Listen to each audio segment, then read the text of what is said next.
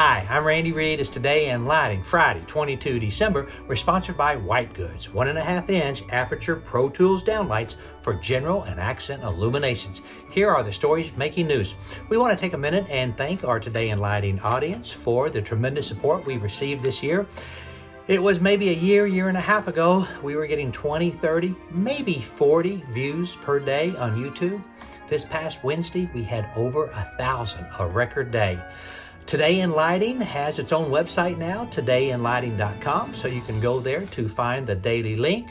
And starting next year, we will have a new studio if all goes well during the holidays. So keep your fingers crossed for that. You know, Today in Lighting is the #1 daily lighting podcast in the world. It is also the only daily lighting podcast in the world. So thank you again for your support. Hummel has announced the sale of its residential lighting business to Kingswood Capital Management for $131 million cash. This business segment, which includes indoor and outdoor lighting solutions, is anticipated to generate around $190 million in sales for 2023. It's interesting, this is mainly Progress Lighting, but they do not mention Progress Lighting in the press release, and I think that's quite odd.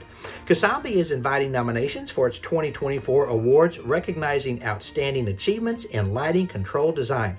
Submissions are open until 2 February. Winners will be announced during the Light and Building Fair in Frankfurt. I will be there. DMF Lighting is seeking a regional sales manager to oversee the commercial and industrial business with the Southern California sales region. Details of Edison report. Yesterday, the Dow was up 322. NASDAQ was up 186, but Acuity dropped. They dropped $1.27 per share. That's it.